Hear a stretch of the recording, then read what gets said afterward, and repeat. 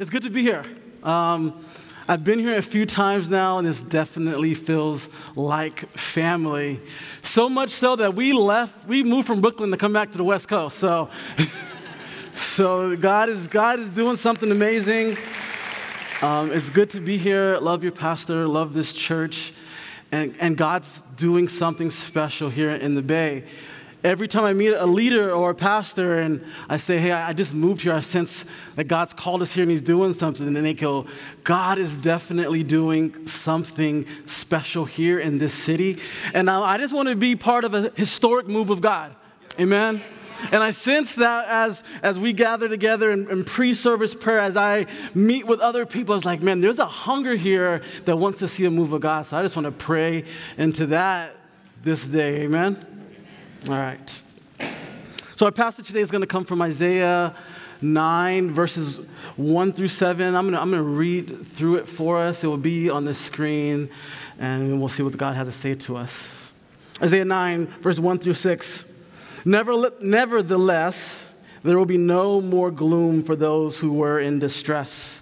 In the past, he humbled the land of Zebulun and the land of Naphtali. But in the future, he will honor Galilee of the nations by the way of the sea beyond the Jordan.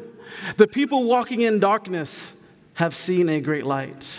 On those living in the land of deep darkness, a light has dawned.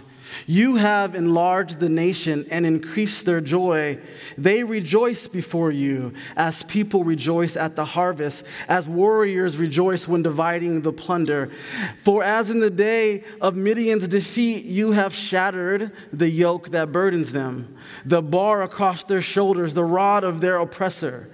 Every warrior's boot used in battle and every garment rolled in blood will be destined for burning, will be fuel for the fire. For to us a child is born, to us a son is given, and the government will be on his shoulders. He will be called Wonderful Counselor, Mighty God, Everlasting Father, Prince of Peace. Of the greatness of his government and peace there will be no end. He will reign on David's throne and over his kingdom, establishing and holding it with justice and righteousness from that time on and forever. The zeal of the Lord Almighty will accomplish this. Let's pray. Father, we thank you for your love and your mercy, that your kingdom is here, that your kingdom is coming. We long for more, God. We long for your presence, Lord. So I pray that you would speak to us with power. God, we don't want to learn things about you. We want to encounter you. We want to be transformed by you. So would you fill this place? Would you meet us right now wherever we are at? In Jesus' name, amen. Amen. As we say in the Black church, won't he do it? All right. Won't he do it? All right. You might say that in your church too. It's not just a Black church, but commonly known as a Black church, we say that. All right. So we're in this time called Advent. And this may be a new term for you. It was a new term for me a few years ago. And it simply means arrival or coming. It's preparation for Christmas. It's preparation for Christmas, which Christmas is about the presence of Jesus. And so the next few weeks, this is the buildup. This is the working up to the day in which Christ is given unto us. It's preparation for what's to come. We are preparing and reminding our hearts and minds what is most true. And at any point, if it's good, say that's good or amen. All right. Our passage, and more specifically in Matthew, again, it says it's a dawn of a new day. At the coming of Advent, it's a dawn of a new day. Matthew 4:15 says, the land of Zebulun and the land of Naphtali, the way of the sea beyond the Jordan, Galilee of the Gentiles, the people living in darkness have seen a great light. On those living in the land of the shadow of death, a light has dawned. How many of us are waiting for a new day? How many of us are longing for a new day? How many of us are longing for a new day in hopes for something better? How many of us are looking for maybe a do-over? I need this, maybe this week, maybe this month, maybe this life to be done over because it's been a mess. And I'm longing for a new day. That's the longing of the people of God since the beginning.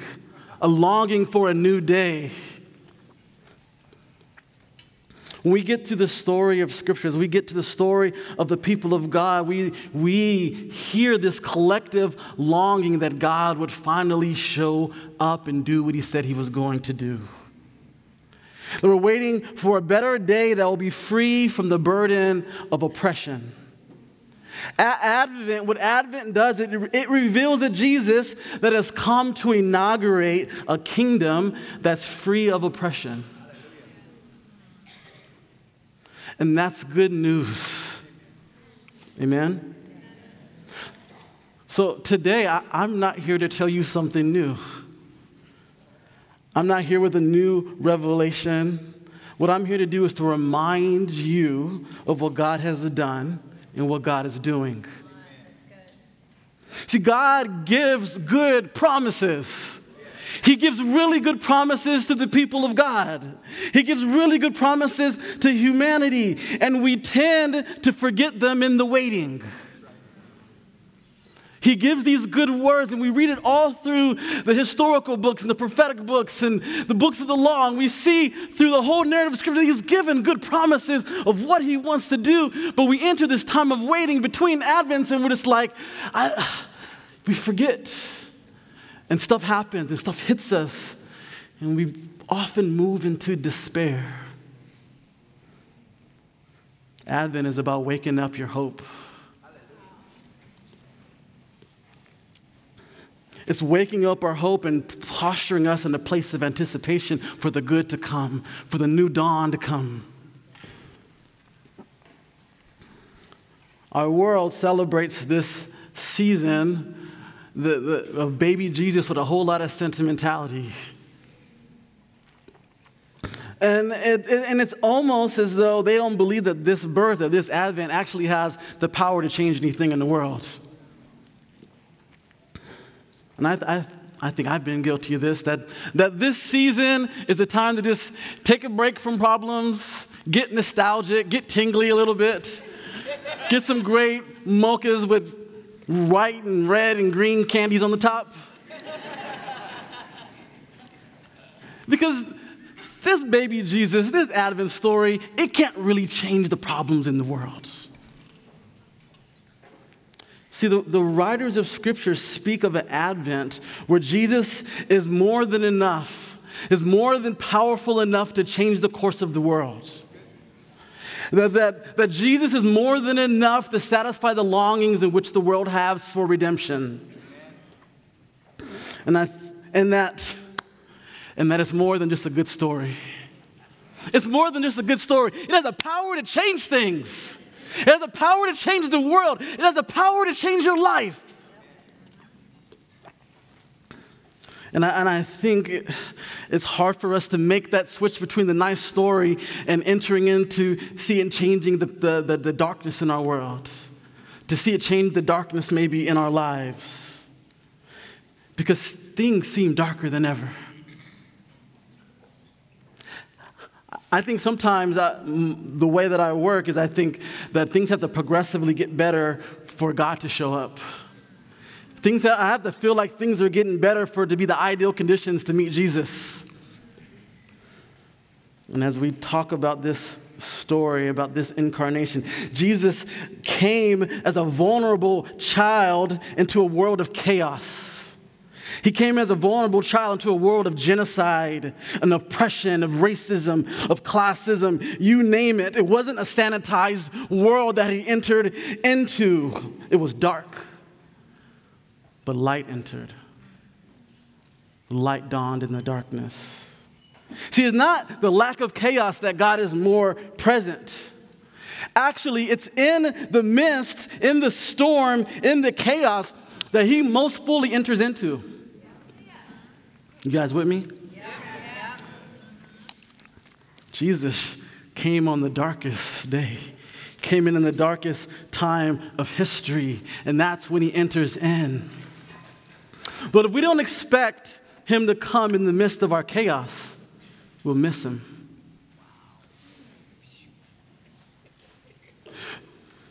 And when we miss him, we desperately attempt to create our own version of peace.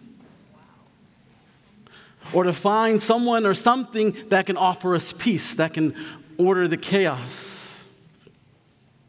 Historically, we see that with kingdoms that come in, ushering in their own version of peace. In the first century, the Romans had the Pax Romana. Remember that? You fall asleep in history class? I did. I had to research this. So don't question me on it. All right. The Pax Romana, it was a kingdom that was built on coerciveness, suppression, oppressiveness, military enforcement, law and order kingdom built on fear. Familiar words? Every kingdom, rule, power offers their version of peace. But only someone who has truly experienced peace can bring peace. So what is peace? It's completeness, soundness, well-being, a state of health, deliverance. You know the Hebrew word shalom. And what we used to say in my church is, nothing missing, nothing broken. Shalom, nothing missing, nothing broken. And everything is put together. You have everything that you need, and you're taken care and you're provided for, and things are all as they should be. Between God and humans, between us and ourselves, between humans and humans, between us and creation, nothing missing, nothing broken. It's complete, it's sound, it's in health. Advent promises peace on earth, a kingdom of peace. And as we get into our text, what I want to say to you today is that God wants to transform your conflict into shalom. God wants to meet you in whatever you're going through because he's already there. And I wish somebody would pick that up right now. Whatever you're going through, whatever mess and chaos is in your life, and maybe in your apartment, in your family, in your job, in your neighborhood, in your city, that God is already there in the midst of it waiting to meet you. In the midst of conflict, pain, brokenness, oppression, on your darkest night, in the shadow of death, in the darkest misery of captivity, God shows up and declares his promises to you. And because we live in contested space, everything that we try to do for the kingdom is contested. We need to be reminded of the promises of God. We need to be reminded of the truth that Jesus came into the midst of darkness, so none of this takes him aside, and that there is power and a new light has dawned to push back the darkness. So what Isaiah is saying in this passage to the people of God, he's saying that dark days have been in your past, dark days are in your present, dark days are ahead. The Assyrians will come and invade Palestine from the north. They will humble Israel, but that's not it. There's something beyond the time of punishment, and I see a bright deliverance coming. I see a bright day, a bright dawn coming that's going to end all darkness forever. He says it here in verse 1. He says, nevertheless, there will be no more gloom for those who were in distress. There's going to come a day where there's going to be no more gloom for you that is in distress. If you are burdened by the darkness in your lives or burdened by the darkness in the world, just know that the night will give way to the light. This is what Isaiah is saying to the people of God. This is, the night will give way to the light. This is the cry of the Psalms. This is the chorus in the spiritual songs of the African American experience. That darkness won't last forever. That a better day is coming. One of my favorite songs of this season is "O Holy Night." And it says, in his name all oppression shall cease. In his name all oppression shall cease. So hear what the angels say in Luke 2. It says, glory to God in the highest, and on earth peace to those on whom his favor rests. This is at the birth of Jesus. It's a declaration from heaven that peace is on earth. That peace has come to earth. Peace is a person. Peace can only be experienced through encountering the person of Jesus. And so when Jesus entered earth, they go, peace is in the midst of earth. Peace is in the midst of humanity, wrapped up in the person of Jesus. The shalom, the completeness of life has entered earth in the person of Jesus. Verse 6, for to us a child is born, to us a son is given, and the government will be on his shoulders, and he will be called Wonderful Counselor, Mighty God, Everlasting Father, Prince of Peace. For us, to us. Right? I want you to hear the declaration that this son, this child has been given for us and to us to receive. Not for us, by us. I got the wrong crowd here now. I say that for the evening service. Really let that sink in. For us, to us. Isaiah is saying things have been tough. They might get tougher, but the God of peace is in the midst of it. And he's for you. Write it down. He's for you. Regardless of the violence, the turbulence, the evil, the wickedness that hovers around your life, this child has been given to you and will subdue it all. Romans 16 says, the God of peace will soon crush Satan under your feet. The grace of our Lord Jesus be with you. Jesus breaks the cycles of hatred and violence and oppression by absorbing them and without offering them back in return. That's the way of peace. That's the way that peace is made. That's the way that he's made peace. He's absorbed it all and transferred us into his kingdom of light. Our passage declares that Jesus is the Prince of Peace. There's none greater. The title Prince of Peace talks about the character of his reign. This will be the fruit of his reign. It will be a peaceable kingdom. It will be a peaceable rule. Regardless of where you're at and where you find yourself, if you are in the kingdom of God, you will experience a peace in the midst of whatever's going on. He will put the character of his reign is to put things back together, to put things back into their intended spaces and places. That lion will lay down with lamb. That weapons of war will be melted down and used for cultivating culture and humanity. And one of the primary functions of peace is restoring right relationships, wholeness, and salvation. I want you to hear a quote from Lisa Sharon Harper. She says, "The peace of self is dependent upon the peace of the other. God created the world in a web of relationships that overflowed with forceful goodness. These relationships are far-reaching between humanity and God, between humanity and self, between genders, between humanity and the rest of creation, within families, between ethnic groups or races, and between nations. These relationships were very good in the beginning. One word characterized them all: shalom." Shalom, peace, is restorative.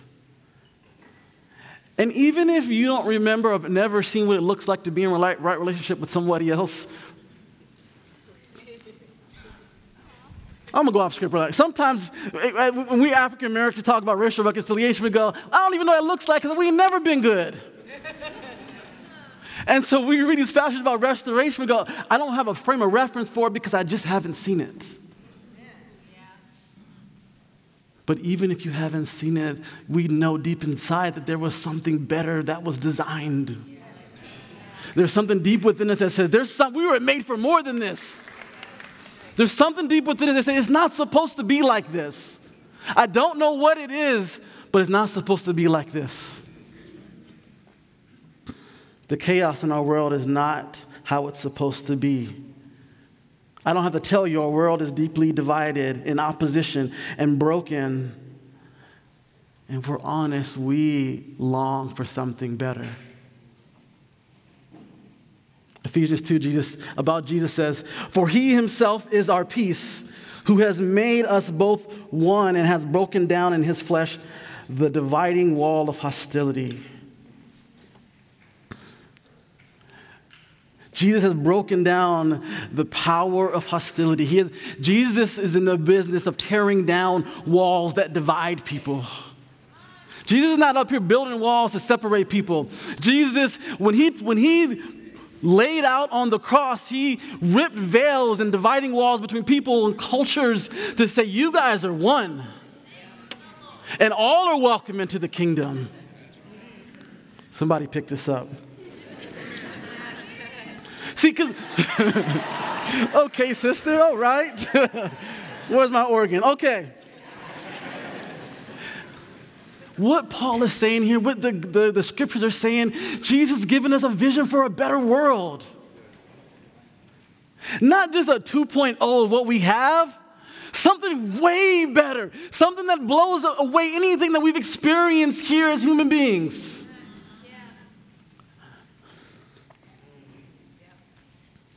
A place where we don't tolerate one another, but we are radically transformed communities knitted in love because we've encountered Jesus. Martin Luther King Jr. says this. He says, "I refuse to accept the view that mankind is so tragically bound to the starless midnight of racism and war that the bright daybreak of peace and brotherhood can never become a reality. I believe that unarmed truth and unconditional love will have the final word." Come on. This is why we're here. May we believe for a better world because of Jesus Christ and what he's done and the incarnation of him into our world. It says peace is here, so that means peace is possible for our world. Yes. This is what we anticipate in Advent, is that something better is coming, a peace that repels hate and conflict and restores things into right places, into right beings. Verse 7, it says, "Of the greatness of his government and peace, there will be no end." I love the King James. It says, "Of the increase of his government, peace, there shall be no end." Of the increase of his government. That means his princely rule shall perpetually increase. It will be unlimited. It will expand by the means of peace. See, this is what we debate over in our country and around the world, is who should be president? Who should be in power? I think at our core, we all want to be led justly. And Psalms and in this passage and through the Gospels, it's saying, you have a leader in God who wants to lead you justly. The Psalms say that the foundation of God's throne are righteousness and justice. It's not a side category on the missions page. It's core to who the person of God is. Righteousness and justice are his throne. That means the yoke of oppression is broken. That means freedom. In our passage, it says that he shatters the rod of the oppressor. And he inaugurates a reign of peace, which means abundance, plenty. He says that the people will rejoice like a harvest has come. They'll rejoice as those who've won a victory and are enjoying the plunder and the spoils. This is the greatness of his government. This is the greatness of what the kingdom of God will look like, as God will set things right and he will execute justice and righteousness, because that's who he is and that's the character of his leadership. All right, amen. Amen to King Jesus.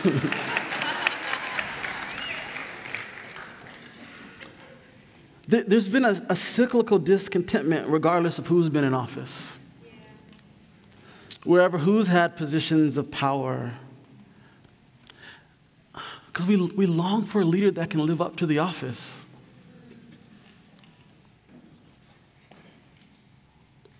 For to us a child is born, to us a son is given, and the government will be on his shoulders. Jesus is not just a nice religious figure. He's an amazing counselor, a strong God, eternal Father, and a Prince of wholeness. He carries the weight of governing the cosmos on his shoulders. His love is powerful enough to settle and reconcile all that's been out of order, divided, and broken. He's the rightful heir to the throne. It says that all authority has been given unto him. In Revelation, it says that he's worthy to actually open the scrolls and the deed to the world, to our lives.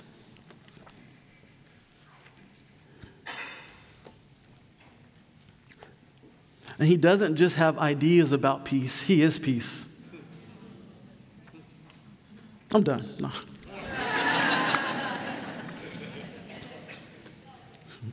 He will reign, verse 7.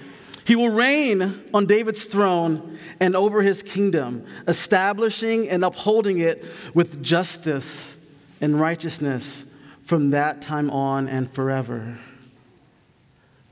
When I read that, I just go, man, therefore, regardless of where I'm at and how I feel, he's worthy of worship.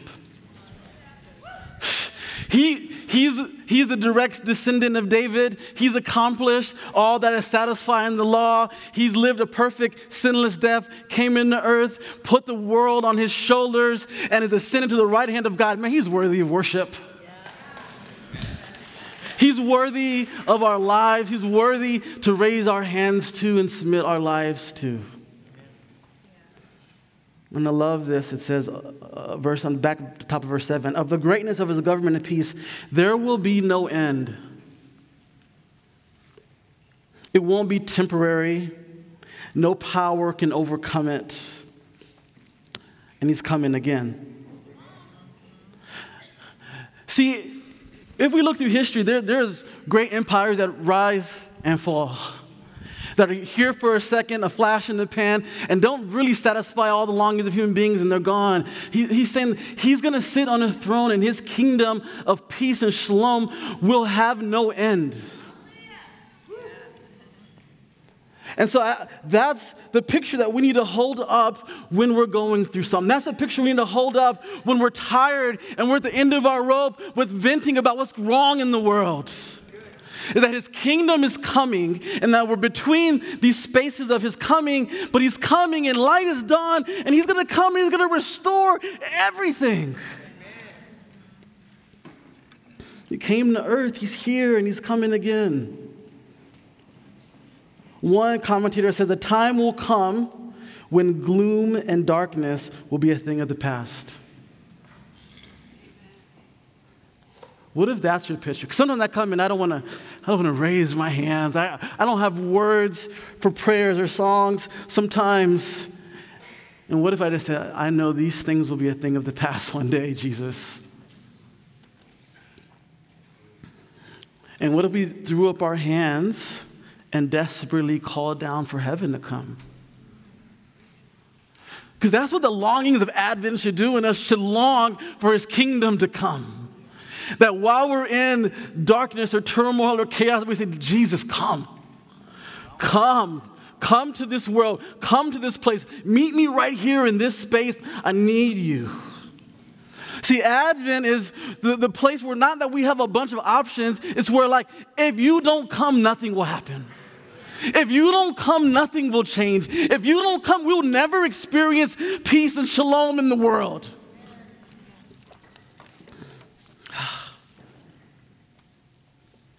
I love how this ends.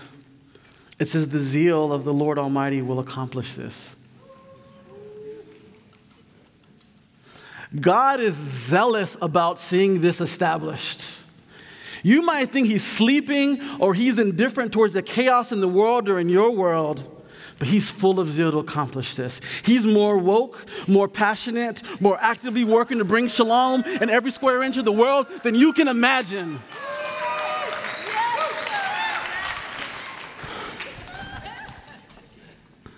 And it's comfort. Thank you. You guys, there's some zeal in this place.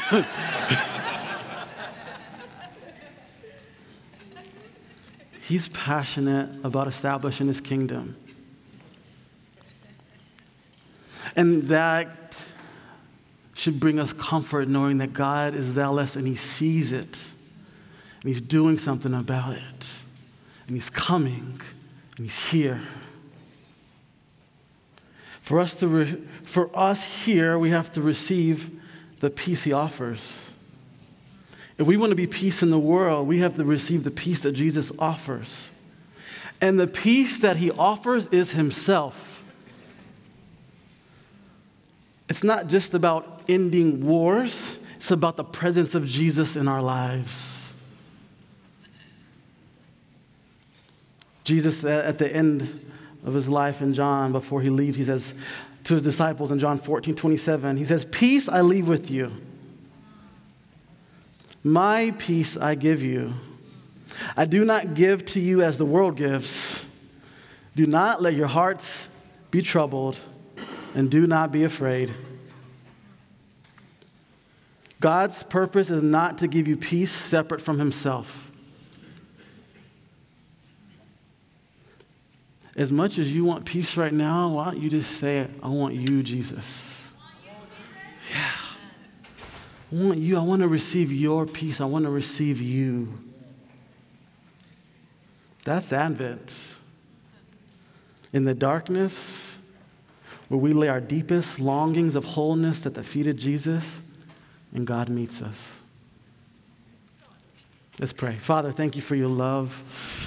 Thank you that you sent your Son, who's worthy. He is worthy of all the praise and the glory. And God, we say we want your kingdom to come. We want your peace, God. Let's pray that we would just receive it. Thank you for your passion for us. Thank you for your passion for this world, Lord. God, change our world, change cities. In Jesus' name, amen.